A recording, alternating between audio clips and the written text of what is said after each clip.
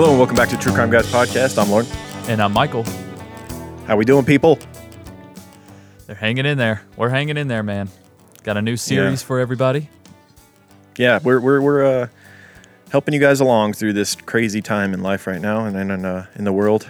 Yeah, bringing some type of consistency here with series. I kind of like doing these series. It's kind of fun. Kind of gets you in that frame of mind. And like Absolutely. being in that frame of mind for a longer period of time, you get to grab other little things and other little instances, throughout that mold that add to each case. You know what I'm saying? Right. You start to see consistencies and you can compare. I get this. I see why Esther from Once Upon a Crime does this. This is a good Right. this is a good strategy here. I like this. Yeah, we get a lot of feedback on our Lotto Winner series. It seems like people get more involved with the series for some reason. They start sending you different ones. So, yeah, more than welcome to send us some options because we might carry this on for a little while. We're going to be doing a Scam Artist series, which we've done a couple scammers in the past, I realize. Yeah. We did Catch Me If You Can. Abagnale, yeah, Frank Abagnale. Frank Abagnale. Yep. And I guess you could almost say that who's the kid that stole planes and stuff? He was kind of a scam artist. Oh yeah, Colt. Yeah, Colt. Oh, Colt. He was more and of then, just a thief than anything yeah. else, though. He wasn't really tricking you. He was just sneaking around and stealing shit. Right. Little Jose different. Vagoa was kind of a con artist in a way. He kind of scraped on it, but he was kind of, like you said as well, more brazen too. He kind of More of just a had heist type of a guy. Yeah, heist. Yeah, good point. Good Yeah. point. These guys would blatantly lie to your face and take your money. Straight up And con offer you artist. services that didn't exist, that were useless for a premium. Oh So, yeah, no doubt. different. You know what this got me thinking of? It's got me thinking of con artist movies. And you know what my favorite con artist movie is? What's that? Matchstick Men. Match? I don't think I've never seen that. Really? Yeah. Dude, with Nicolas Cage? Well, I do love the Cage, man. I Bro. told you my story about being behind him in line. Yes, I know. A few Listen, times. Sam Rockwell's in this? Oh shit. Yes, dude, Matchstick Men. You got to check it out. One of the best con artist movies ever. To me, I don't know. Maybe it's just nostalgic. Maybe I just saw it at a certain point in my life, But I think it's a great movie. I've seen it multiple times. I love it. Got to check it out. Came out in 2003. But, Okay. yeah. It's actually labeled as like comedy, dark comedy is what it's kind of labeled as. I don't really know how funny it is, but it's definitely a good movie. You should check Nice. it out. The Cage, man. Is there an actor out there with more of a variety of films between like just complete absolute horseshit movies and then like some really good movies? Like he Yeah. will just take anything. Like Ghost Rider. My God, I tried to watch that just pile of dung. You don't like Ghost Rider? No, bro. It was almost it was almost watchable because it was so bad. But I don't know. It was cringy bad. Yeah, yeah. Well, what's wrong? You just don't like Cage with it, or you don't like the story of Ghost Rider, No, or the what? whole concept. He's a dude like a flaming skull riding a motorcycle. It was just so corny. Well, that's not his fault. That's been around forever, though. Yeah, That but they just never concept should have and been the done. comic. Oh, okay. He shouldn't have been in it. It's okay. Pick better stuff, dude. He's been in okay. some real crap, but then he's been in like Raising Arizona and Gone. Was it Gone in 60 Seconds? It was Gone in great. 60 Seconds, the series. Yes, love that movie. Eleanor. Yeah. He's been in some great movies. Yeah, he has. He has. But Matchstick Man, dude, one of the greats for me. So you guys should check that out if you haven't seen it. It's kind of a little gem, in my opinion. Okay. So, Yeah, well, I wasn't going to do this till later in the show, but I have a big announcement to make, and I wanted to surprise you with it on the show. uh-oh. My wife and I have decided to move, so we're going to have to. The show is it's gonna be tough for a little while. But, Holy shit. Where are you moving to? We're moving to Idaho. Are you serious? Yeah, You're serious. You're seriously moving to Idaho. yeah, Boise. You just bought your house. I know. Yeah, fuck And the if you house, believe man. this, I'll get Michael, you- listen, bro. if you listen, believe ain't gotta this- tell me. I have a bridge to sell you, my friend. You have what? A bridge to sell you. You have a bridge to sell me? I do. Oh, I believe Beautiful. both of these things. Obviously, I'm joking around. I hope I caught you. Because this is the Scam Artist series, and the first guy we're doing sold bridges and kind You of bastard. coined that term. If you believe that, I have a bridge to sell you. So let's dive into this. Damn it, Lauren. All right. Did you hear the pause when I was trying to think of a place that I was moving to? It's like, fuck, where did I move? See, but that's not fair because you've told me before that you like Idaho, and I know, right? That was not fair. That you really messed me up with that one. Yeah. All right. Anyways. Good times. All right, let's get into this shit. All right, Michael's mad now. Let's do it. One of the most famous con men in history, Victor Lustig. He once conned Al Capone and sold the Eiffel Tower twice. But this gentleman wrote 10 commandments of con men. And lucky for you, I fit them in this easy-to-remember song. Be a patient listener, fast talking, don't always do the trick.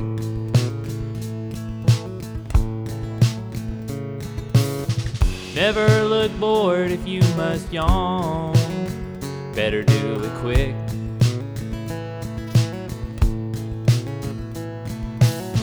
When political views are revealed, agree with all of them.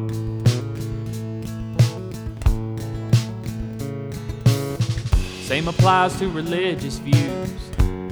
You gotta match them sin for sin.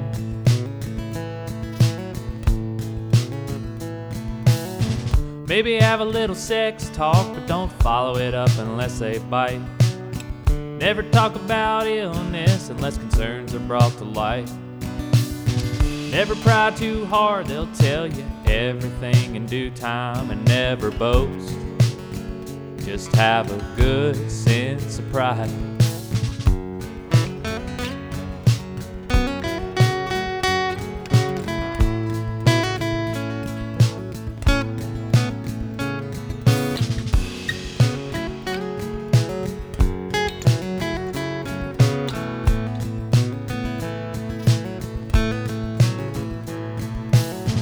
Never be untidy, you must always be neat and clean.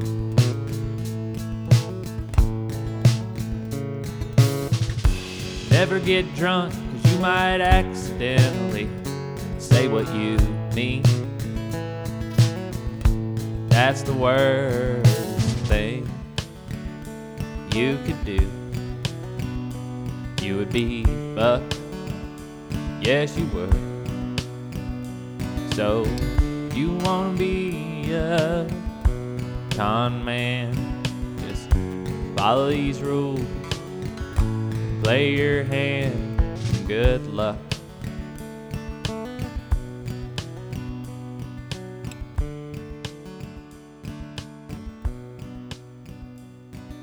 Good luck.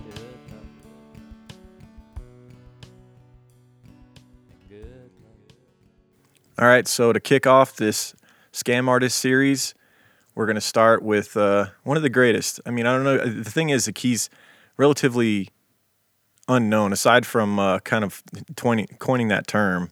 Mm-hmm. Not that it was him, but, you know, people took what he did and kind of rolled it into a saying about people who are gullible. Right, right. So you may have heard that whole, if you believe that, I've got a bridge to sell you thing, but you may not have known the origin of it or how it came to be, and that's this guy that we're going to talk about.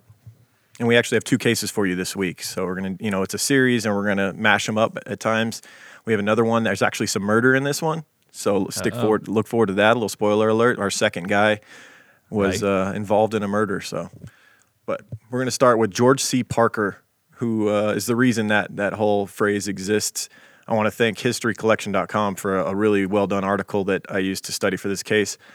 Let's dive into George C. Parker. He was born March 16th, 1860. He shares a birthday with Flava Flav.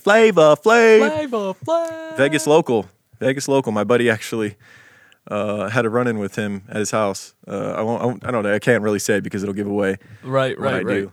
But it was pretty funny. Pretty funny situation. And I've heard that. Seemed really cool about it. So I've heard that. Wasn't he like riding a bike down the street? No, he was in his house having his hair dyed. Okay, well then I've heard more than one story about somebody meeting Flavor Flav, because somebody that we worked with said they ran into him and he was riding this enormous bike, like one of those bikes they were like, we don't know how he got on it. It was like one of those bikes with the big front wheel, and like the little Yeah, back yeah, wheel, yeah, and you yeah. got to have like a ladder. The old timey bikes, Yeah, he was riding like one of those. like, And he like had, a his hipster bike chain. you would see somebody riding on Oregon on. Dude, I could totally picture Flavor Flav driving that. That's one For thing I like sure, about man. him. with the 'cause Flavor giant clock Flav- around his neck. Yeah, he's like, fuck society, fuck what the norm is. This is the kind of stuff I like. This is what I want to do. And Yeah, Flavor and Flav to be seems fair, like I think he's missing quite a few brain cells. I don't know what kind of drug use was Probably. going on in his younger years, but he seems Hey. happily ignorant. I guess I don't know if that's the right Hey, term. He ignorance seems is like a bliss really sometimes. likable guy, but yeah, Yeah. like he just kind of is in his own little world and happy to be there, type of thing. yeah. But now Eric Estrada, on the other hand, Who you know, also he's has the birthday of March 16th. he does. You know, he is he's in law enforcement now. That's Did you pretty know cool, that? man. And he was from Chips, right? And you know what he's doing? Yeah, he was in Chips. He's actually an investigator of internet crimes against children. Oh, What- that's awesome. what Busy better times than for that someone- these days, unfortunately. Do what? Busy times for that, unfortunately. Yeah, and I was about to It's- say, who better than someone in Hollywood to investigate this? I'm surprised he's not dead yet, though. Like, It makes you wonder if he got into it because he saw within Hollywood, he was witness to some stuff that he was not cool with. oh, guaranteed. There's got to be some good people in Hollywood that aren't into children being sold and involved in sex trade. Yeah, seriously. think. One could hope. One can. It's one hard to can tell hope. though, because I mean, when you really start looking, it's scary how many of them are in it between government and Hollywood. Right? And you don't know how much. There's always it seems like there's a dollar amount to turn a good man bad. You know what I'm saying? There's always that dollar amount that's looming. Yeah, And it's in pretty sad. Hollywood, they have it. They have it. So Parker, who shares a birthday with those great men, was born in New York City to Irish parents. He was a first generation American. His parents were immigrated over from Ireland. Not much is known about his early life. You know, it's always hard when you're talking, the 19th century Right. Right. and pre-19th century stuff. You just don't have a whole ton of history on everybody. Right. A lot of it's speculation. But he did have 4 brothers and 3 sisters, and he did graduate high school. Let's talk a little bit about New York in the 1880s. I'm sure we already have in the past, but as you know, it was a melting pot of immigrants arriving in the New World from all corners of the globe. Most came in impoverished, but there were some who arrived with investment capital, eager to get in on the American dream. And this is what George C. Parker would learn to exploit: is these people coming over with money, Right. wanting to get their stake in this new world, and eager to find something to invest in and whatnot. And there was George C. Parker, happily with arms wide open, waiting to greet them. That's right. Give him a little piece of realty. Yeah. So proposals for a new bridge, or just a bridge in general, because there was Brooklyn and New York were separated cities at the time. And the only way of traveling between the two cities was a number of ferry lines. And so there had been proposals as early as 1800 for a bridge to cross over the cities. The Brooklyn Bridge was conceived by German immigrant John Augustus Roebling in 1852. He had previously designed and constructed shorter suspension bridges, but this would end up being the longest suspension bridge in the world at the time of his opening, with a main span of 1,595 feet and a deck located at 127 feet above the water. Really an amazing feat for the time, this bridge, when it was built. And it's still an amazing feat now. I think about For that sure. now when I go over bridges. I just went to the coast this past week, and I had to go over a bridge to get to this island that I was on. And I'm just looking around, and it's fascinating, Right. works of art and architecture that a bridge is, to go that far. And it's almost scary, like like how big and how incredible they are, and then the penalty of if one were to collapse. To think crazy. that the Brooklyn Bridge was built in 1883, it was completed and open for use, and to think I don't think it's ever really. I'm sure it's been maintained, Yeah. but obviously they never tore it down and rebuilt it. So that thing that was built in the 1880s and has had millions and millions of people cross it, probably into the billions at this point. Billions now. Yeah, Dude. to think it's still standing, still operational. At what point does it break down, or if That's ever? a I real know that's American a really steel. yeah. Those suspension bridges, man, the way they do those are amazing. Yes, With they the steel are. cables, and supposedly they were going to use at the time that hemp was very common for the suspension, and they decided to go with steel cable. I think that was a pretty good idea. I don't know how much longer that. I don't think the hemp would still be. Listen, hemp's very strong material. Don't get me wrong, but I don't Right. know how long it would last. Listen, I love hemp as much as the next guy, but I'm not building bridges with it. Like, no way.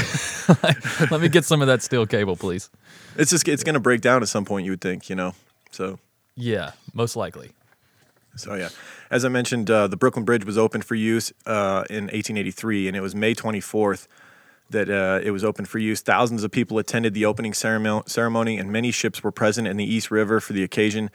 Patronage across the Brooklyn Bridge increased in the years after it opened. 1 million people paid to cross in the first 6 months.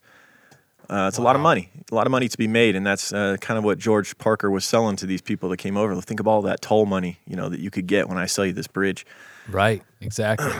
The bridge carried 8.5 million people in 1884, its first full year of operation. This number doubled to 17 million in 1885 and again to 34 million in 1889. So it's safe to say there's been billions for sure that have crossed it at this point. Oh, God, yes. Many of the people that have probably crossed it hundreds, if not thousands of times themselves, that live in the area that have to cross it for work or whatever. Right. Many of these people were cable car passengers. Additionally, about 4.5 million pedestrians a year were crossing the bridge for free by 1892. George C. Parker saw in this bridge an opportunity for a quick buck and took it. And you'd say quick buck, but he turned it into a long game too. He did this for 30 years allegedly. So his whole idea was to basically trick people into believing he was the owner of the bridge. And we'll dive into that in a second. But with millions of people crossing the bridge per year, there were bound to be some suckers, he thought. The Brooklyn Bridge had several attributes that made it particularly well-suited for this sort of endeavor. Its proximity to the port made it highly visible to newcomers, and its size provided opportunities to show off while avoiding the law. But perhaps most critical was its considerable fame. So like people that came to the New World, it's this new feat of engineering. Everybody had to see it, And so there was just so much tourism and foot traffic and people just loitering about. And there was a lot of opportunity in that. Right. And this also explains the gullibleness of so many people because they didn't know that bridges were owned by because this is like this may be the first bridge of this stature that many of these people had even seen. Right. You know what I mean? So they don't know how and they're just work. Getting here to the New World. They don't know how this new country operates. Right. And then right off the bat, from Ireland, they don't know what kind of city ownership or anything like that's going on. It could very easily could have been a privately built bridge or exactly and privately owned. And also, like, in defense of these people who fell for this, like, who wouldn't want to take an opportunity to make a little money right off the bat? You know what I mean? It's like, okay, I got this big investment. What better to invest in than a bridge that people are crossing constantly? And if I can set up, not going anywhere, right? And if I can set up my toll booth there. I mean, that's a steady income right off the bat. Yep. So. Yeah, and I'm sure George was also very persuasive and charismatic. Oh, of to course. Be a salesman of that, like most of that con ilk. men. Yeah. And he probably got better and better at it over the years. So George actually, he had this scheme going pretty deep too. He would actually bribe men working the ferry boats on Ellis Island, bringing the new immigrants to New York to tell him who had a lot of cash on them. So he'd get these ferrymen to cozy up to the marks that were on the boat coming to New York and basically try and figure out which ones of them had some capital, had some money, and were looking to invest in things. And then they would then tip off George for a small fee or whatever. Yeah, because that was back in the day when everyone just talked. You know what I mean? Yeah. You just talked to people. You didn't have a phone. You didn't have the you internet. weren't on TikTok. No. You had to talk to people. It was just kind of, what else are you going to do? Hey, careful. The president's banning TikTok. Don't be mentioning that on here. You're going to get us banned. Right. I won't miss it, but I also am not sure I believe in banning things you don't like either. I think that's kind of that's bullshit. Little dictatorial. Yeah, I think TikTok is creepy. I've said that before. I feel like the videos on there they're fucking creepy. They're not good for people. But I also think about if a whole website can be banned, he's not going to stop there. I mean, especially not someone like him. He's going to go, and we can't censor the internet. Come on, it's the one thing that we don't have censored. Right. Like, we can't. You see, someone said supposedly Donald Trump's banning TikTok. So if you want to watch 16-year-olds dance, you'll have to be on Bill Clinton's private plane. Oh, ouch! Butt up, bang. Damn. Hit him. Hey, that wasn't me that said that. I don't want the Clintons coming after me. I'm just saying. Right. It was out there. Just repeating. Did. So. Yeah, the Clintons, listen, they're wrapped up in the Clintons and the Bushes both. If you look up any conspiracy in the time that they were alive, those two families are wrapped up in it. Like, that's Bill not was our on fault. that Epstein plane a lot of times, according to the log. That's all I'm going to say. He may or may not have been on the island. And he may or may Just not saying. have been talked about in our Johnny Gosh episode with the Franklin scandal. So really, if it's pretty same. crazy how many times his name comes up in these things. I'm telling you, the Clintons and the Bushes both, man. There's just something weird about that. The whole family, they come up too often. That's all I'm saying. Yeah, too ingrained, been around too long in politics, and they don't even know what normal is at this point. Right. So yeah, as we mentioned, the ferrymen on these boats would cozy up to the marks and tip off George as to which ones, and also even direct these marks to George. Like, look for my guy over here on the Brooklyn Bridge next to the for sale sign. Yeah. They're probably getting some kickback, huh? Getting Right. some Oh, pretty for damn- sure. Yeah, I'm sure George was throwing him a little cash for That's the gig to have, finder's right? fee. To be the bus driver, Right. it's like you're not really doing anything. You're just like pushing people in a certain direction, making a little extra. Yeah, you could dough. always play ignorant too. Like, I didn't know that he didn't own the bridge. Right. How am I supposed to know? God, don't come after me. I almost bought it myself, Right. I thought it was a great opportunity. I'm just trying to help people out. but I don't make enough on the ferry to buy it. Right. Exactly. Not that he had really a steep price on it. He would take pretty much whatever people would offer. Oh yeah. He wasn't going to turn down some free money. Oh no, of course not. So yeah, once the marks came his way, Parker would then take over with what could only be described as a well-rehearsed con. He did his research and had phony forged documents and deeds showing him as the owner of the Brooklyn Bridge. So yeah, he had some documents written up. Yeah. And pretty much that's all anybody needed. Probably anybody with a some typewriter handwritten could do papers, that. Yeah. I, George C. Parker, own said Brooklyn Bridge. Right. As of today. Say it and it shall be so. Right. Yeah. I mean, like you said, you had a bunch of gullible people coming in, and there was it's not like you could Google it and find out who the owner of the bridge was. Man, Right. people were at a huge Exactly. disadvantage Can't then. Snopes it. No. Yeah, so George would convince the marks that the government was just on the verge of passing a law to make the bridge a toll bridge. I guess that ended up being pretty true. And he was looking for investors to set up booths to collect the tolls. So the investors would keep a percentage and would, in effect, be part owner of the bridge. It was a can't-miss proposal. He was so convincing that many of the marks didn't know they had been had until they were trying to build the toll booths on the bridge. Can you imagine? Imagine you got your materials. Oh, You're you like, pull, you're insulted that someone's coming up to you and telling you can't do that. Like, obviously, you break out your papers from him. Like, look, I am part owner of this bridge. right. You need to back off, sir. They're like, dude. what? You pull up with like a horse buggy full of fucking wood and shit, like just acting like you're about to get ready and make $1 million. Oh man, that's got to that be so sucks. disappointing. Right. That must have been rough. Yeah, I wonder how many times he got confronted by these people that got conned by him. Because he hung around the bridge for Dude, 30 all right, plus look. for like 30 fucking years. He That- had to have been confronted by some of these guys. That's what I'm saying too. Cause look, okay, let's say you're a newcomer, right? You got what you have on you. You're trying to start a new life in America. Let's say you spend a big chunk of that investing in this bridge. Then you spend another big chunk, maybe all of it, investing in materials and supplies to build this thing. And then you go out there and this is all a ruse and all your fucking money's gone and you just got here. Oh, you'd you be best, so mad. Dude, you best bet I'm going to be hanging out by that bridge until I see that motherfucker. Somebody did it. He had to have been confronted. He had to have changed. He had to have been all the time changing his identity. Wouldn't that be ironic if he got thrown off the bridge that he sold to a bunch of people by one of the people he sold it to? Oh shit, that pretty would be funny. That'd be sweet justice, though. I mean, you can't do that shit to people. Right. You can't do that shit to people. Yeah. So George even got so bold at one point that he decided to pin a for sale sign on a pillar on the bridge. So much like you would put on a vehicle you wanted to sell in your driveway. Right, just pin it right on the bridge. Yeah. Just let people drive by and see it. Oh, this bridge is for sale, honey. Did you know that? just a guy standing there waving at you with a brochure. Yeah, come Right. on over. We're doing a Groupon this week for the Brooklyn Bridge. Oh, damn. So yeah, near the sign would be George, a well-dressed man wearing a bow tie and flat cap. He would introduce himself as the owner of the bridge and work his magic. There you go. Parker supposedly knew the schedule of the policemen as well that worked the bridge. So I picture they had like a bridge guy who would kind of go up and down the bridge, police yeah. officer, and he kind of knew the time. It would probably take him an hour to get from one end to the other or something along those lines. And so Right. he knew when the guy was getting close, he'd take the sign down, that type of thing. Yeah, rip down Kinda the like, sign, shove it in your what is coat that? pocket, just stand there. Yeah, it was that game Rainbow Six, or what was those games back in the day where you had like the light would come and you'd have to kind of hide in the shadows, and then the guard would walk past and then you could go behind him and maneuver around like that. Something like Metal Picture Gear a thing like Solid. that.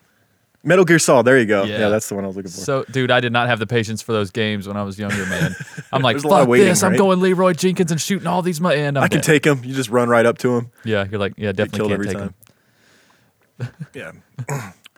Now, even though he had he knew the schedule, the policemen and stuff like that, he still was arrested several times. And I'm sure it was because some of the marks that he had gotten came back and pointed him out to the police and whatnot. And so he would be arrested several times, and he would even have a daring escape at one point. What good is a case that we do without an escape from jail or prison at some point? Yeah, I mean, This if you one's pretty weren't- funny too. Listen, if you weren't escaping in the late 1800s, early 1900s from You jail, weren't then trying. you weren't trying. You weren't Exactly. trying. You're just 'Cause This What- example shows you just how easy it really was back then. dude, it was so easy. You look at all the different people we had that escaped from prison in those times. Yeah. But let's go on with this. This is probably one of the easiest ones.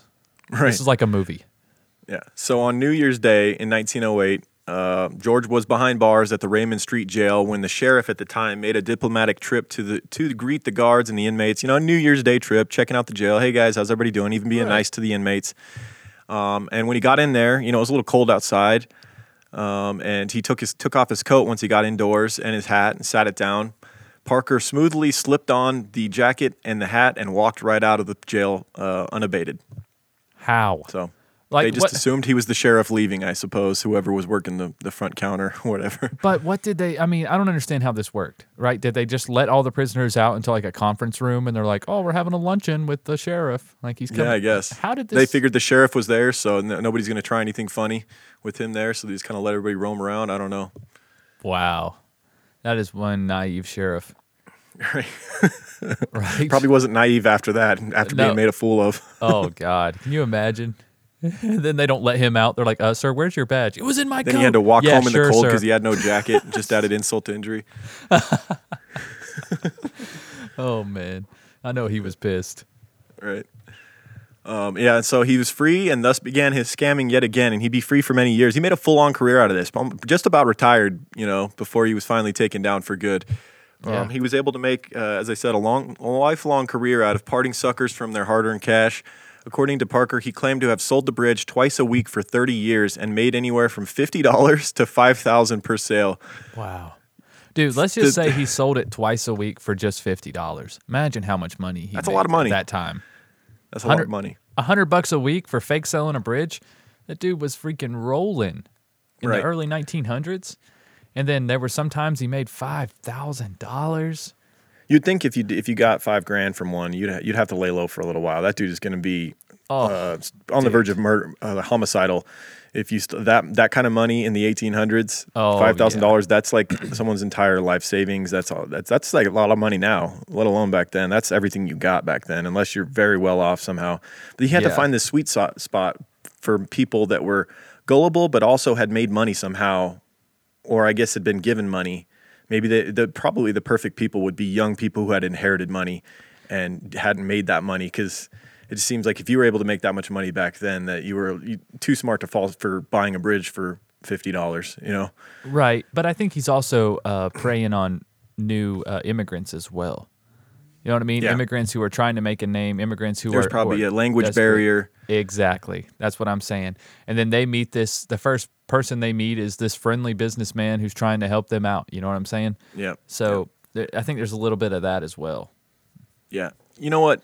Be on edge anytime you go into a new country or new city, and the first person you meet near the airport or at the airport, if they're overly friendly and trying, asking you for money in any way, offering you some kind of opportunity, be very weary. Oh, You know what yeah. I mean? Like, I remember we went to Cabo San Lucas. I went there last year for a wedding, and at the airport, like, there were so many people that were trying to get us to go with them. Like, and we're like, we were told right away, because we were taking this certain shuttle, and we were like, have basically laser vision and find the people with this colored flowered shirt that says this on it and get on the bus. Do not talk to anyone because there's a million people trying to get us to like get on their buses and they're like, I don't know where you're going to take us. Oh my God. Yeah. Yeah, you got to be careful. Hell yeah, I bet. Shit. What do they want? They just want more people on their bus line, or their intentions are They're unknown? trying to take. I think most of them were trying to take you to their hotel, and then they're going to charge you, absorbent amount to stay at their hotel. When we had already paid for said hotel and said shuttle, and they were trying to convince us that we were supposed to get on their bus, and we were not. But they know damn well that we're not supposed to. But once they get us on there, then they can charge us and whatnot. Exactly. Okay. And maybe even a small percentage of them may not be taking us to a hotel at all. Maybe taking out to who knows where, the desert to rob us or something. Yeah. Or trafficking. Yeah, who knows? But you got to be careful when you go to new places and you don't really know how things work yet. People would take advantage of that. No doubt. But at least we're at an advantage now where we can do some research ahead of time. If you're traveling somewhere new and not doing research, you're just being dumb. I've heard around the landmarks in France and stuff, in certain parts of Europe, if you're an American that go over there, be very careful with your possessions. There's very good pickpocketers and such like that, like anywhere on trains and buses, and when you're walking around, say like the Leaning Tower of Pisa, stuff like that. There's a lot of scammers down there, I've heard. That makes sense. They're doing the old school scams. Yep. It's pretty interesting. They'll grab your wallet right out of your pocket and you won't even know. Dude, yeah. That's why I always keep my wallet in my front pocket. You know what I mean? I feel like it's a lot harder to get in there. Better for your back too. Anytime I get into doubt. I sit down, my wallet comes out. Like when I get in a car, you don't want to be leaning like that. It's bad for your spine. Oh, terrible for your spine. That's why I started carrying it in my front pocket. Yeah, there's a Seinfeld episode about that. George's wallet was like the size of a brick because he had like 1 million receipts from like 20 years old. Yeah. It was like he had a bad back, and he found out it was because of his wallet.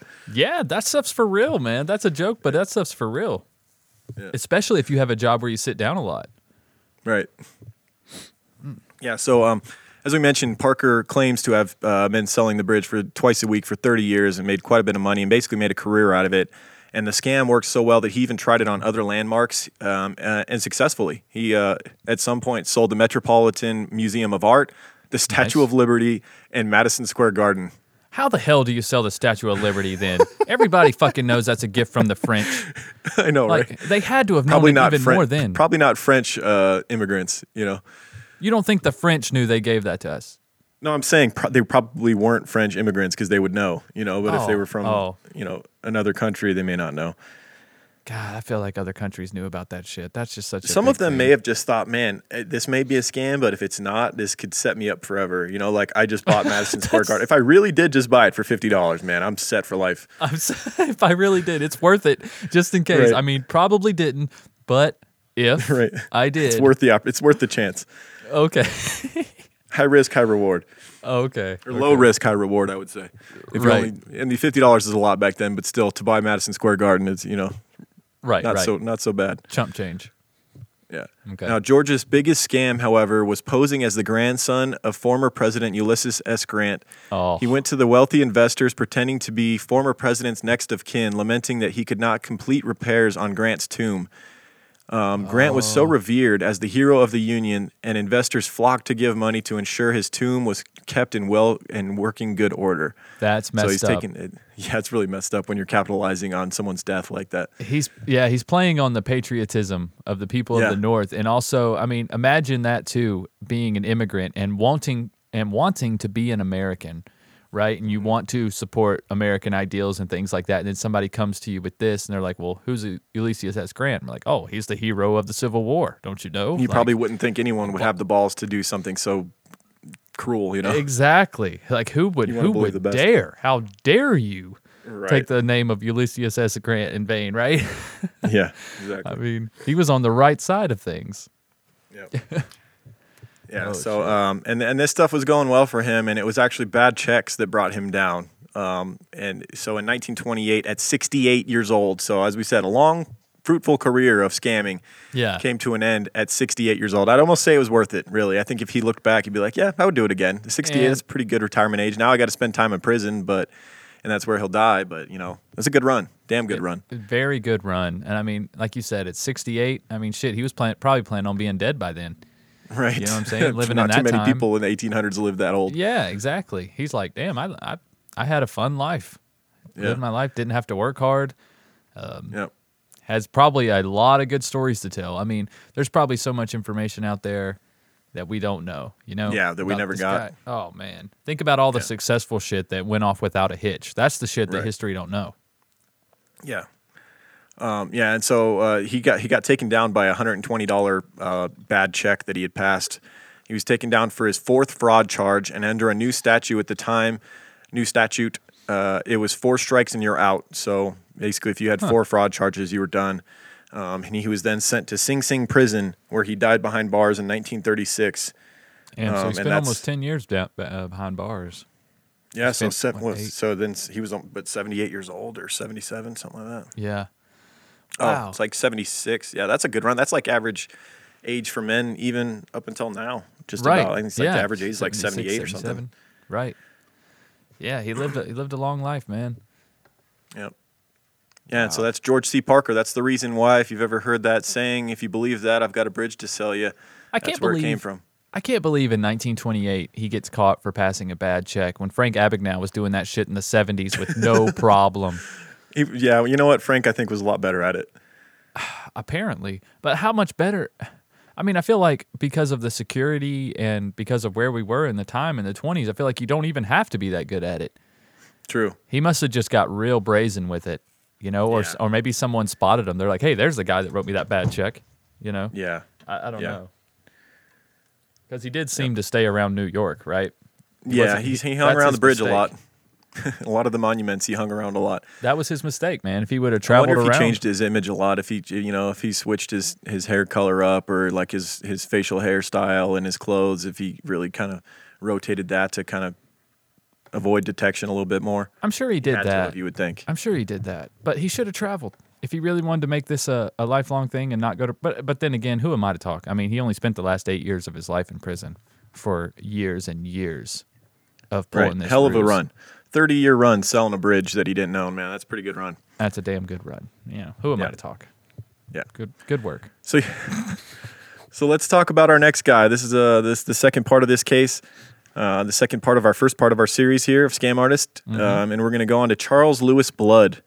I want to thank HollyWest.com for a great article written on Charles Lewis Blood. Nice. He was born on September 8th, 1835, and he identified throughout his life as Dr. C.L. Blood or C.L. Blood, M.D. That's perfect because, like we talked about in one of the other episodes, he has one of those last names that matches up, right? Because Right. he acted like that he dealt with blood issues, and they're like, Right. well, damn, this dude's last name is Blood. I mean, Right. It Who must be in the else? family, right? right? It must be a family thing. His family, And that's also studied. Blood That's also and- what he tried to convince people of, was that it was in the family. He called himself these things, being Yes. doctor and MD, because he told people he was the son of a physician, Dr. Lewis Blood. Neither was true. He was not a doctor, and his father was not a doctor. His father was actually Lewis Blood, a successful farmer, timber dealer, contractor, and prominent citizen in Massachusetts. And that's what's pretty sad about it, is that there was nothing to be ashamed about with his bloodlines. His father was a very successful, important man in Massachusetts. Here's the problem, though. His dad was a worker. I guarantee it. And he was like, I don't want to do all that work. Ain't no fucking way. I'm being a farmer and a timber dealer, a.k.a. lumberjack, contractor, a.k.a. carpenter. No way I'm doing that kind of fucking hard work when I can just take Sell my people last air. name and sell people air. That's good for Yeah. their blood. You know what I'm saying? And their lungs. And their- heals all of their ailments. Right. This good old air that we have here. Hey, the miracle treatment, man. It's the people have been selling it for ages. They're still selling it now. There's tons of pyramid scams going on now with that shit. I mean, to be fair, we can't live without it, right? To be fair. To be fair, you must have air to breathe. Right. As to his own medical credentials, those were fabricated, much like his fictitious father's. C.L. Blood arrived in Boston from Philadelphia in 1865, established an office, and so you pretty much could just proclaim you were a doctor back then, write up some fake documents, and you were a doctor at that point. Dude, that's what it's like the invention of lying. It really is. Have you seen that Yeah. movie with Ricky Nope. Gervais? Nope. Dude, you got to watch that movie. Highly recommend it. It's on Netflix. But it's like during this time, that's what it reminds me of in the late 1800s. It's like when lying was first becoming a thing because Right. people just didn't lie, I guess. They just took people on their word, their documents. It's like, well, if your knowledge will come through in your actions, right? Your Right. knowledge will come through in your reputation. But when somebody makes up their reputation and then tells you what all their actions are, there you go. Like you can just make up your own resume. There's no fact checking. There's no, oh, let me look him up on Facebook. You know, there was no way of doing any of this. It really was the invention of lying, it seemed like at that time. Yeah, man. Medical was the medical practicing back in the those times, 1700s, 1800s, was pretty scary. Oh God, yes. Between the education that they had, and then there was a lot of phonies out there, and some of the stuff that they were experimenting with, like lobotomies and things like that. Pretty fucking scary time. Well, one thing I learned about, I took this medical class in college, and one of the first things they told us, they said, one thing you have to understand when studying medical things is that it's called medical practice for a reason, because we're still practicing. Like, none of this is set in stone. None of this is the best way to treat. I mean, maybe it is, but most likely it's not. It's medical practice. And we've been practicing figuring out things about humans and the way we work for years and years and years. So if you think about what we know now, I mean, we only knew a fraction of that in the late 1800s. So it really explains why these people were looking for these miracle ailments. They had shit to do. They had lives to get back to. Yep. Yeah, so when C.L. Blood arrived in Boston from Philadelphia in 1865 and opened his office, he began promoting his medical services in full-page newspaper ads. He developed an interest in the use of nitrous oxide, or laughing gas, as an anesthetic, and even learned how to manufacture it. He then claimed it as his own invention, calling it oxygenized air, and promoting it as a cure for tuberculosis and other respiratory tract diseases that were running rampant back then in the early days. That's crazy. A lot of tuberculosis going on. You laughing gas, what you get at the dentist to kind of help you with your anxiety and your pain when you're being worked on, which I actually asked my wife about this because she's a dental hygienist. And I was like, do you guys use nitrous oxide? And she said, no. Her office, her doctor that she works for doesn't believe in it. She doesn't like it because it's really hard to work on somebody when they have that thing over their nose. Right. And she's like, it doesn't do anything. It's like, I guess it has to do something. It also calms people's nerves and helps with the pain or whatever, but certainly isn't curing any lung diseases. No. Have you ever had it? Have you ever experienced it? I believe so, a long time ago. I don't know. I haven't had that much work done. I did have wisdom teeth removed, but I think they just knocked me out with a sedative or whatever back then. Yeah, I've never experienced laughing gas before, so I was curious if you had. But I wouldn't think it would be a great way to operate on someone. I know it kind of puts them out of it in a way, but I feel like they're still moving and shit, right? They're still reacting to different things. It just puts them at ease. It actually helps a lot with anxiety, I guess. If someone's real anxious, if they're the type that's scared of the dentist and whatnot, it can help with that. But okay. It kind of just makes you wacky. I think it kind of like messes with your brain a little bit. It's very temporary. It's like it wears off within minutes. Yeah. I mean, I've seen all those videos online where people are, waking up from wisdom tooth operations or dental operations. I think that's less of the laughing gas and more of just the insane medications they're put on, like the pain medications and stuff. Because I was out of it so bad after I had my wisdom teeth removed. I was very angry and like I was not as funny as like a lot of the people you see. I was very mean to my wife and my mom. Oh shit. Because I was just like in agony. Like I had so much stuff draining. I had all four removed at once. And they were compacted, so I just picture they were probably like had their foot on my face with like pliers and were just yanking these things out of my teeth or out of my mouth when I was sleeping. Oh, I was in hell for a couple days. That's what I've heard, man. I've heard that and yeah, you're just thinking like personally you're in so much pain you don't have time or the attention span to think about anything else. Yeah, sure. It was confusion. I was so out of it from the drugs, and then also I was in a ton of pain and just couldn't eat. I couldn't really eat any food. I had to everything had to be liquid, so I was just very angry. Oh, I bet. Yeah. I bet. Damn. So yeah, he extensively advertised his ability to cure all diseases of the blood and lungs by means of his air, which he administered at his practice. A page would answer the calls of visitors at his door and usher them to an elegantly furnished reception area to await the appearance of blood from his consultation room. So he had this. He intentionally made this very elaborate an elegant setting at his office. He paid these lemmings to work for him, Right. and make this thing seem like this huge practice, and like he was very busy, and you were very lucky to be seeing him and his Dude. magic air. Like most of these con artists, one thing I don't get, especially ones that come from successful families like him, all this work you're putting into this fake ploy, couldn't you have just invested this time and energy in one of your dad's Yeah. businesses and like been a Yep. legit businessman Right. that wouldn't have to live in fear or have this constant, what if I get found out? We've talked about this a few times, right? With like H.H. Holmes, for instance. That dude was a brilliant man. Like the stuff he pulled off, Yeah. the hotel that he designed, all the different traps and stuff that he had set up, and like all the different Yeah. ruses that he worked on. It's like this dude could have been uber successful as just a normal businessman. No doubt. What was it about him that you know? I guess he just had some level of mental disorder where he got off on stealing from people. Like he got a rush from it, and also was a murderer. You know, there was just something that was off in his brain. Yeah. Same as Ted Bundy. Dude's very smart. Obviously, went to law school, things like that, and very cunning. And Yeah, could have could been have been successful successful. had he directed his energy elsewhere as opposed to murdering women. Yeah, no doubt. But I mean, those guys like they're broken. But these guys seem Yeah. like they just wanted money. These con artists is what I'm saying. Right. And what better? I mean, wouldn't it be nice if you could get the same amount of money and then not have to be looking over your shoulder all the time? But I don't but know. then I again, think with Blood though, I think and with Parker, I think there was a level of they got excitement out of the whole idea. yeah, it was of ripping adrenaline people rush, off. right? Pulling Yeah. it over on somebody. Yeah. Okay, made them feel a There's- little I bit mean, like look a at- bigger person. There's been really rich celebrities who have been caught stealing from stores. You know, like who was it? The actress that years ago got caught shoplifting, and it's just like you don't need to shoplift. You're a millionaire, you know. And there's Yeah. something. There must be something in certain people that they get that high out of, you know, theft and getting over on people. Yeah, kleptos, man, Yeah. kleptos. So, Blood, as we mentioned, he employed all these different people to make it seem like he was a big deal. And while in Boston, he gained a rival. This is a pretty interesting part of this story.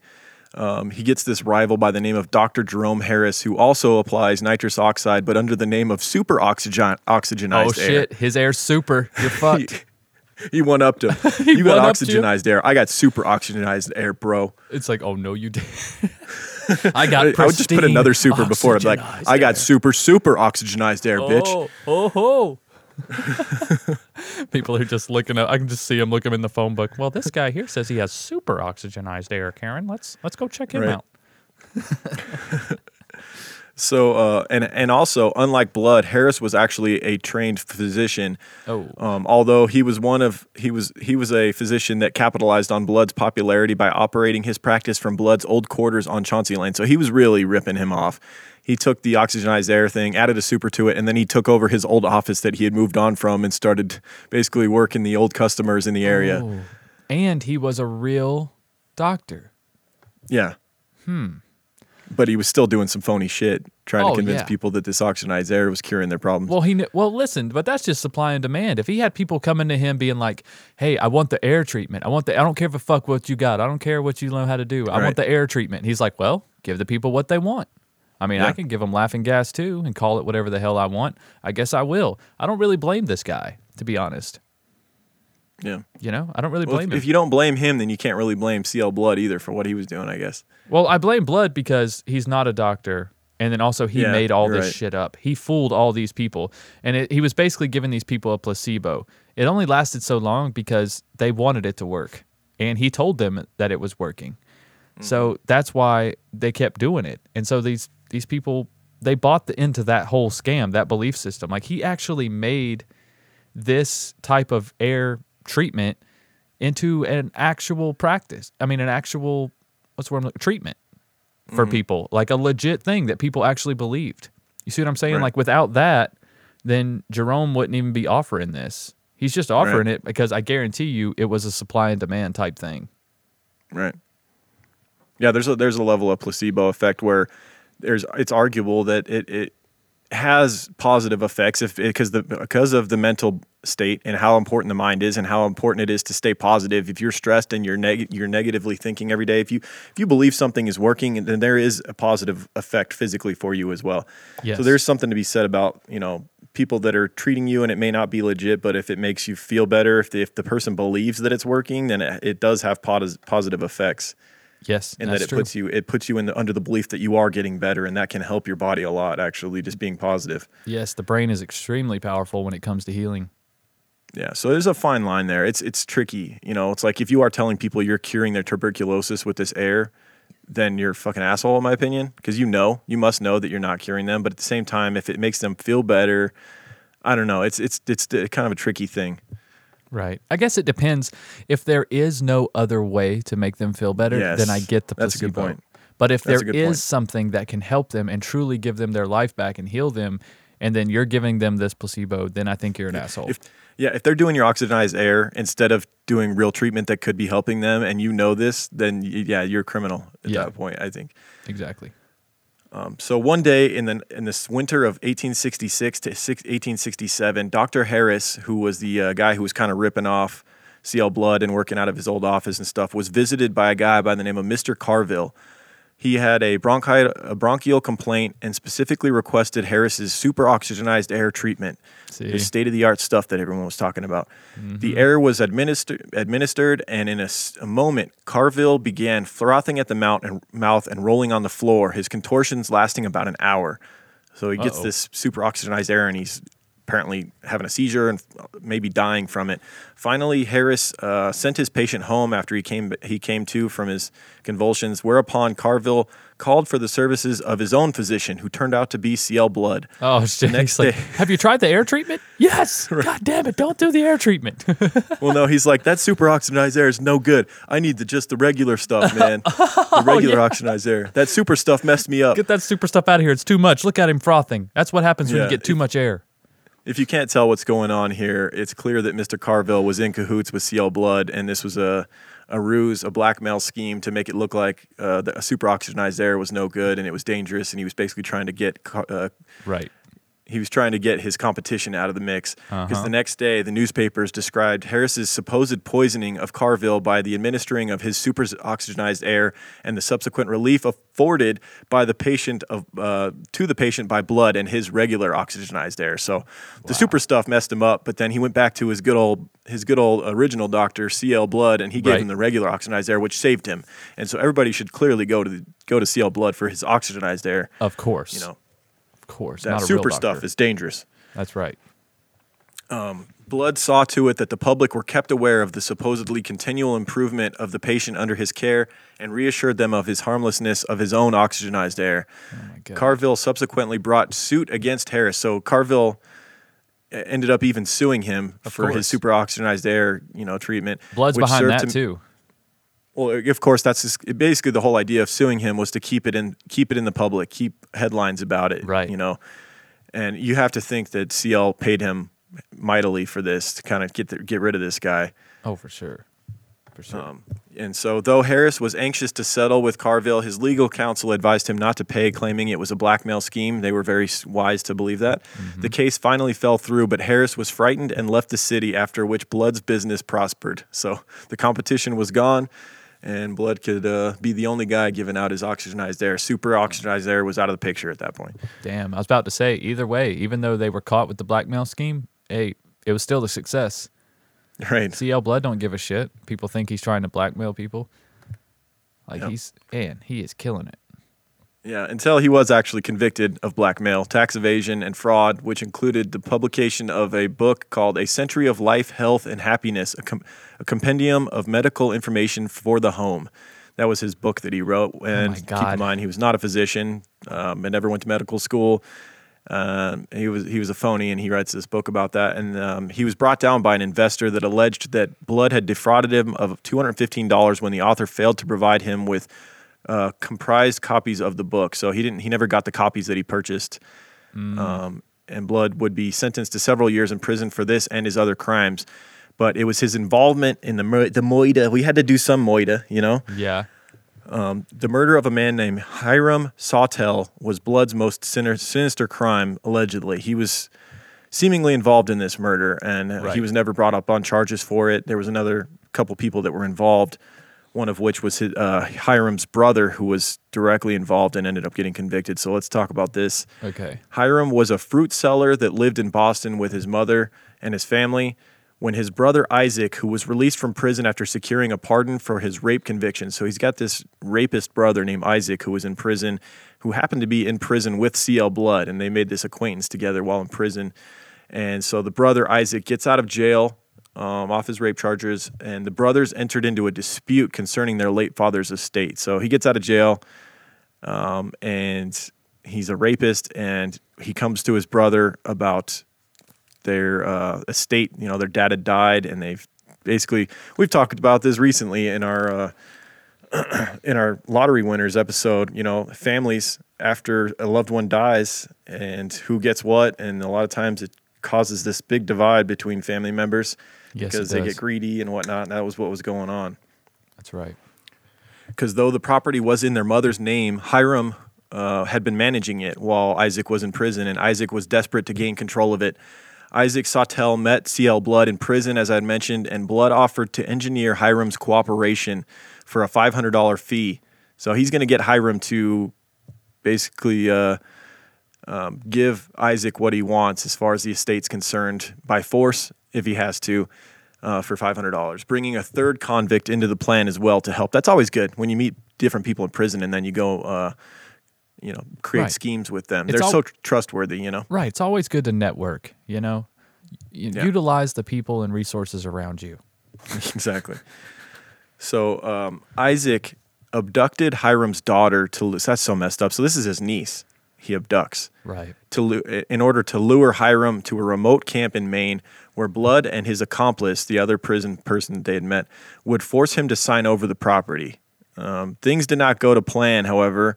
I guess Hiram was not willing to sign over the property, and one of the men shot Hiram 4 times. They proceeded then to undress, decapitate, and partially dismember him, then buried his headless body in a shallow grave just across the state line in New Hampshire. Jesus Christ, that escalated quickly. Who were these other convicts that they got? He must have got some fucking cold-blooded killers to be the muscle. That's what I'm saying. You just don't know necessarily Jesus Christ. who you're dealing with. You know, they may say they did this benign crime or whatever, but unless you're getting their paperwork and you finding out what they really did, they could be a cold-blooded murderer and just saying that they are in there for robbery or whatever. Yeah, because I don't see CL Blood doing this. I know this guy was a con man, but most of the time con men don't want to get their hands dirty. Not in that way. Right. He enlisted some serious criminals for this mission, man. And I bet Isaac didn't give up, man, because he wasn't going to give up this because he probably saw his brother there and was like, my brother's not going to kill me. Like, it's not going to go to that point. Right. Well, he was wrong. He was, yes, he was. Very wrong. He was quite wrong. His brother if your changed brother a lot is in prison. just the fact that your brother was willing to kidnap his niece and your daughter in order to get you to this isolated location should have told you, maybe he's a little more serious about this than I thought. And he's a rapist. If I knew he's a my fucking rapist yeah. brother kidnapped my daughter, I would be going in there fucking guns blazing. Guns a-blazing, bro. right? That's it. There ain't going to be no discussion. Like, I'm not going to be the one. If I get killed, that's fine, but I'm taking his ass with me. Exactly. After Hiram's disappearance, his wife immediately suspected that Isaac had murdered him and notified the police. 10 days after the murder, Hiram's body was discovered. Isaac was arrested with 2 train tickets to Montreal, one of which was thought to be for Blood. Blood's picture was circulated, and he was recognized by a hotelier who reported that Blood had been carrying 2 bundles, one of which was wrapped in newspaper and, quote, about the size of a man's head. So they're speculating that maybe CL Blood had been carrying around the man's head. I don't know why he would do that. I know, right? Keep that luggage with him. I don't see what advantage that would have. Also, why would you carry it just in newspaper? Like, if you had a head, if you are carrying the head, why not wrap it in newspaper and then put it in a bag or something? You're just carrying it around like a dang, like a ball of newspaper. Maybe he was an avid bowler or something. I don't know.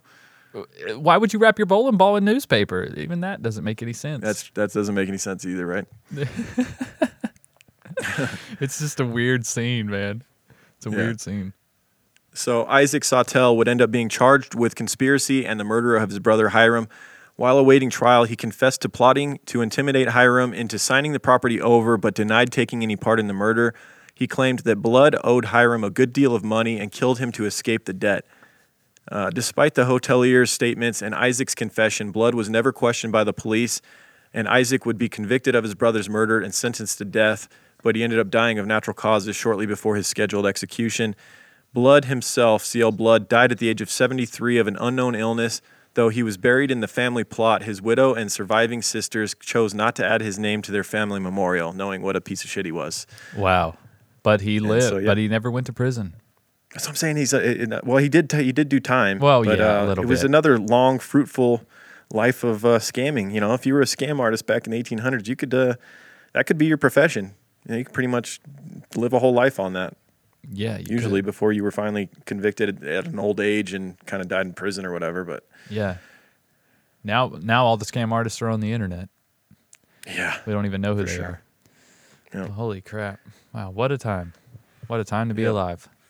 What a time, man!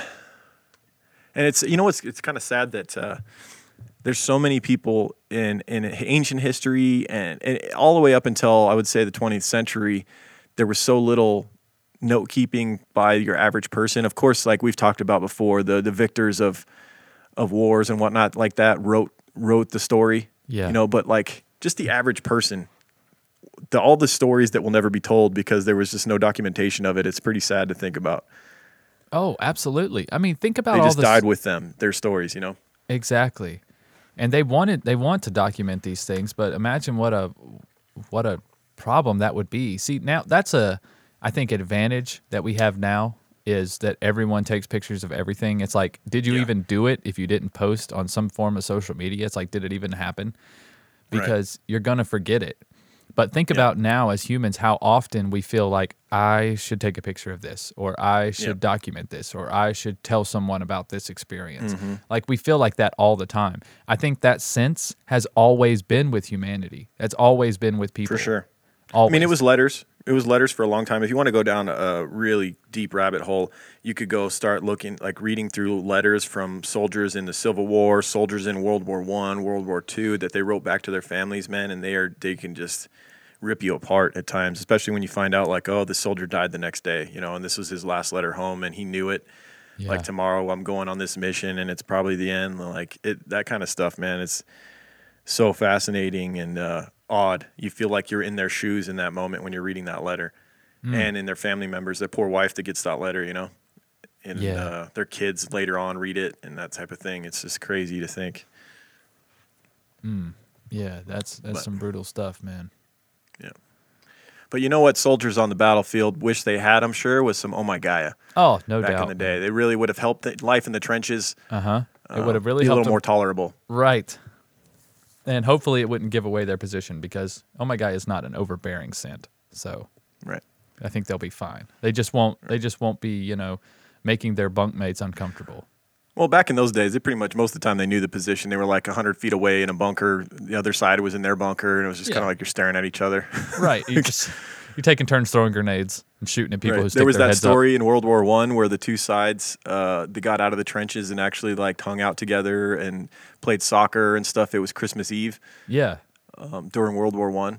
And that happened, and it went on for like a day or two, and then obviously the commanders and the leadership of each side were like, get in your fucking trenches and kill each other. What the fuck are you doing? Can't leave you guys unattended for 5 days. Yeah. Yep. Well, but yeah, so you mentioned if they had Oh My Gaia. Oh My Gaia, if you guys don't know, is an innovative, all-natural deodorant, fragrance, and beard oil company specializing in paraben and aluminum-free products. Their innovative line of deodorants inhibit the growth of odor-causing bacteria while maintaining effectiveness. At Oh My Gaia, they use only all-natural, paraben, and aluminum-free organic ingredients. And there's tons of scents to choose from, guys, for your everyday living. You got vanilla, cherry almond, sandalwood, lavender, lemongrass, Egyptian musk, coconut, dreamsicle, leather, lumberjack, honeysuckle, fireside. There are some that started out as limited editions like bergamot amber and became staples because people love them so much. We have our very own scent called True Crime Pine. It's one of our favorites. I always keep a jar of True Crime Pine near. It has our old school podcast logo on there as the sticker seal, so you know that if your jar has been tampered with.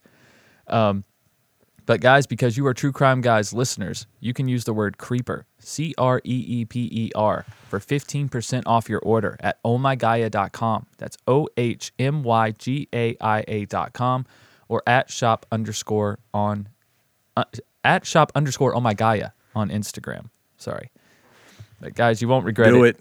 It's a great... Do it. You will not regret it. No one's ever told us they weren't happy with their order when they ordered Oh My Gaia and used our code word creeper. Right.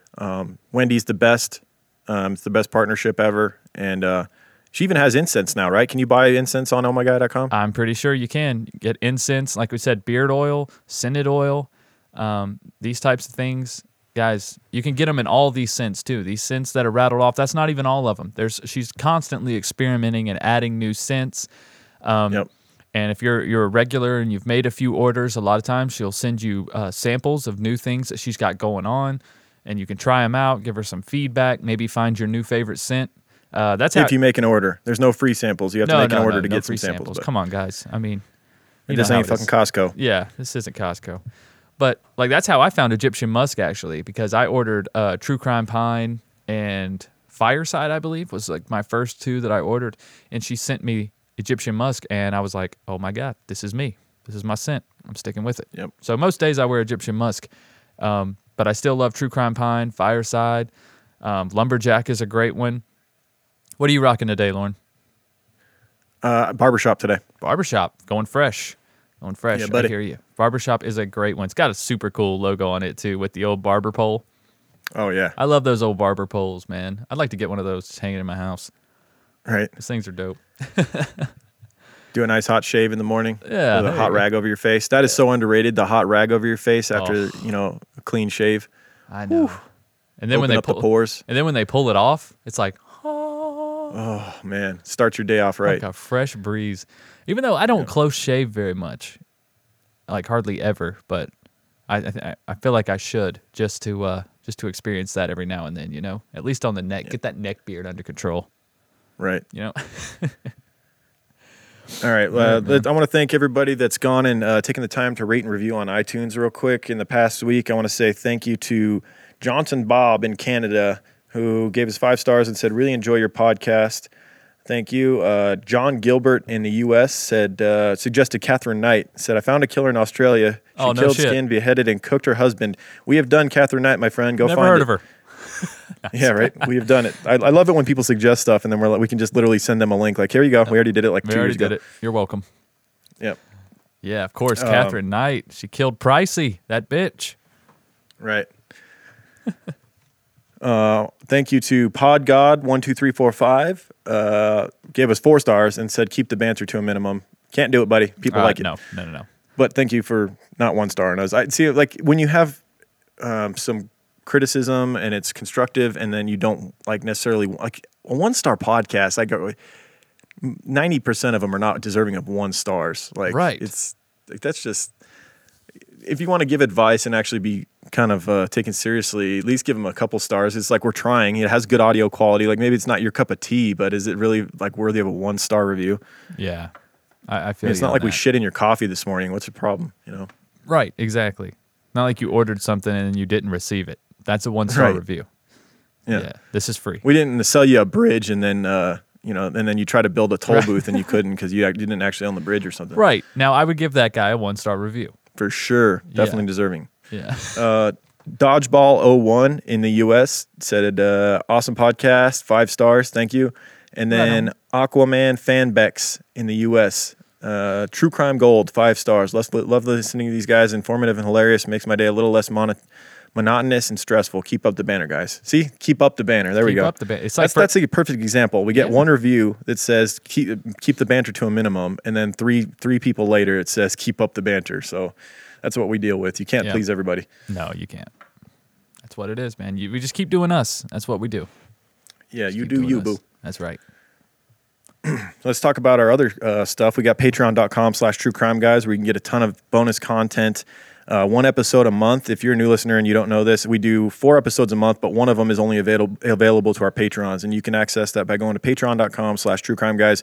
If you give us $2 a month, you get access to all of that stuff. You'll be in on the monthly giveaway. You'll be able to access all of those episodes we've done, which there's probably 70, 80 of them, and there's even more recordings that were just extra stuff, bonus things. Michael did a whole show called Higher Thoughts for a couple of years. He did that. That's since wrapped up, but you could listen to that whole series. So much stuff is available on there. And if you want to give $5 a month, you get access to the very prestigious gold Creep Van sticker, which people just got last week. All the new $5 patrons got their gold stickers and been posting about it. Very happy. So right on. Yeah. Yep. Right on, guys. Yeah, that's a great way to support True Crime Guys and True Crime Guys Productions, guys, at patreon.com/True Crime Guys. And also, if you are already a patron and you're caught up on True Crime Guys, we have a whole nother show for you called Strange and Unexplained. And you can find that wherever you listen to podcasts. Strange and Unexplained, you can search True Crime Guys as well, and it will most likely pull it up. You'll see the logo has 2 velociraptors on it. It's kind of hard to miss. But in that show, we cover unsolved, missing persons, or just strange cases, strange times in history. Not all of them will be about crimes. I have one episode about eugenics. I have one about the most recent one that will be released, or was just released Monday, rather, is about anthrax, the anthrax attacks in 2001. A lot more to that than I thought there was. Very interesting case there. Yeah, again, I feel like I have to issue a formal apology because that's the only one so far. You've done, 15 episodes or something, and I've played my role in that, doing Lauren's synopsis on every episode, and I kind of dropped the ball on this one, and I underestimated how deep it went, and I didn't feel prepared when it came time to send my recording. I didn't feel like I had enough information to really give a good synopsis, so I opted out on this one, and I'll do a better job next week and make sure that I have my synopsis ready. But I only gave myself a day to really study it, and I was just like, dude, I don't There's so much, feel like right? I have a good enough grasp. I feel like I'm going to look like an idiot if I try to give my thoughts on this one if I do it. So yeah, that's on me. There is one scientist, rather, in history, and he was a U.S. scientist who takes a lot of blame for this, and it's still thought of by a lot of people as being the person who sent the letters and sent the anthrax. And we talked about him. And he ended up killing himself, right? He did end up killing himself, but he also, that man's past was quite checkered. There was a lot going on there, and in the episode, there's a man called there's an author who wrote a book called The Mirage Man, and it was written about that gentleman in regards to the anthrax killings.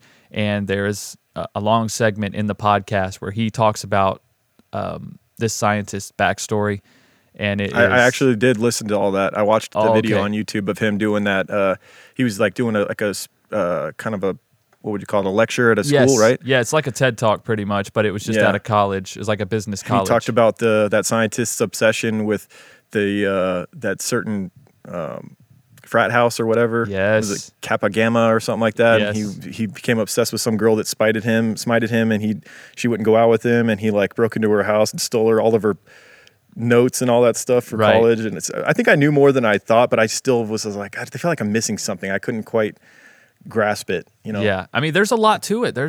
When I first heard about it, I thought I knew a lot about the anthrax stuff. I'm like, oh yeah, I remember those letters going in the mail and everybody being scared and the white powder and blah blah and all this and that. In 2001, it happened right after 9/11. Like all that stuff, I felt like I got, but there was just so much more to that story. What I was afraid of is that I felt like everything I looked at, everyone was saying this guy's innocent. The FBI's pressure on him and whatnot is the reason he killed himself, and he didn't even do it. And yada yada. I'm like, and I couldn't necessarily find any evidence that he did 100% do it. But so much circumstantial stuff pointed to him, like he had access to it, and he had access to that, that strain of it. I don't know, it just seemed, who else has access to it like that? And also, he had like you said, a very checkered past. He shouldn't have even been given that job in the first place. Right. That's exactly and so right. I just couldn't grasp why so many people thought he was innocent, and maybe it's because they didn't really look into it that much. I don't know. Well, because it's all circumstantial. I mean, and it's fair. That's the way that our system is set up. Yes, I mean, unless it's without a doubt, you can't convict people, and you cannot, at least in my opinion, convict him but without a doubt. But what they can do is pressure the shit out of you and make your life a living hell to the point where you kill yourself. Yeah. Apparently. Apparently. Or they were harassing the shit out of him. Or maybe he killed himself because he knew how close they were getting. Like that's an argument as well. Supposedly there was a indictment coming for him, right? Yeah.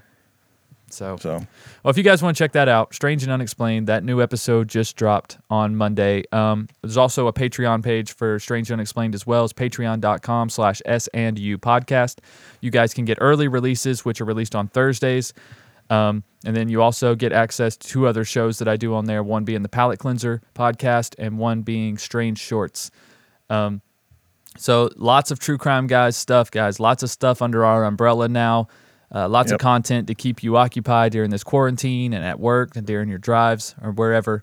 And as always, guys, the number one thing you can do for the show is subscribe, listen, download, tell your friends. We appreciate share it with your friends. Yes, share it on Instagram or Twitter or whatever. And if you guys share something about us on your story, we will share it on our story as well on True Crime Guys on Instagram. And we appreciate any type of publicity on either show. We've said it numerous times where we are not social media gurus by any stretch of the imagination. We just try to use it to push forward news about the show and let you guys know when things are released and things like that. So that's right. We appreciate it very much. And did you want to talk real quick about next week? It seems as I'm going out of town for the entire weekend, getting away for a bit, going to Utah, right? Up in the mountains, and so I think it looks as though we're not going to have time to record next week. And we've been on quite a run, so it kind of sucks because I feel like we haven't missed an episode this entire year. Last year, the year before, we were taking like every third week off. We were taking a lot of time for ourselves, and then we were like, "What are we doing? We need to be more consistent." Right. And we really buckled down, and so. But I was trying to think. I'm just like, I can't find in my schedule this upcoming week, the amount of time that we would need to be able to record. Right. And study for the case. So I'm going to be gone from Thursday all the way to Sunday next week. So it's kind of tough. Well, we have plenty of things that can be released. We will figure out something, whether it's a Patreon episode or... Yeah, we'll put something out for you guys. Yeah, it'll be something new. Even if Michael wants to do a solo podcast next week for True Crime Guys. Oh, shit. I don't know. I'm putting pressure on you now. Yeah, seriously. Maybe we'll release something else. Maybe I'll release one of the Strange and Unexplained or something as a preview. We'll get something out there for you guys. But I think a freeloader ep would be the right thing to do here. It's been a long time, right? It's been a long time since we gave the freeloaders another taste of Patreon life. And it's not our fault. I mean, it's not their fault, rather. It is our fault that we're not putting out an episode, but it's not their fault. So I think, rewarding them with a new, with another freeloader ep, not a new one, but a freeloader ep, might be all right. Yeah, it's had to have been, 8 to 10 months since we've done that, where we released a Patreon. We've been very good about keeping our exclusive content exclusive for the paying customers. Right. And we will continue to do that. But, 1 week off a year is not too bad. No, it's not too bad at all. So, all right, dude. And we'll be back the following week for sure. And, that about does it, guys. Thank you so much for tuning in. Stay safe out there. Keep creeping. Keep creeping, guys. True crime guys, in the desert we like a mirage. It's okay if you clicked on us cause you thought we was True Crime Garage. Now we ain't mad at you, sit down, let us talk at you. I'm talking to the creeper army, we out here making murder, get murder. True crime guys, in the desert we like a mirage. It's okay if you clicked on us cause you thought we was True Crime Garage. Now we ain't mad at you, sit down, let us talk at you. I'm talking to the creeper army, we out here making murder charming.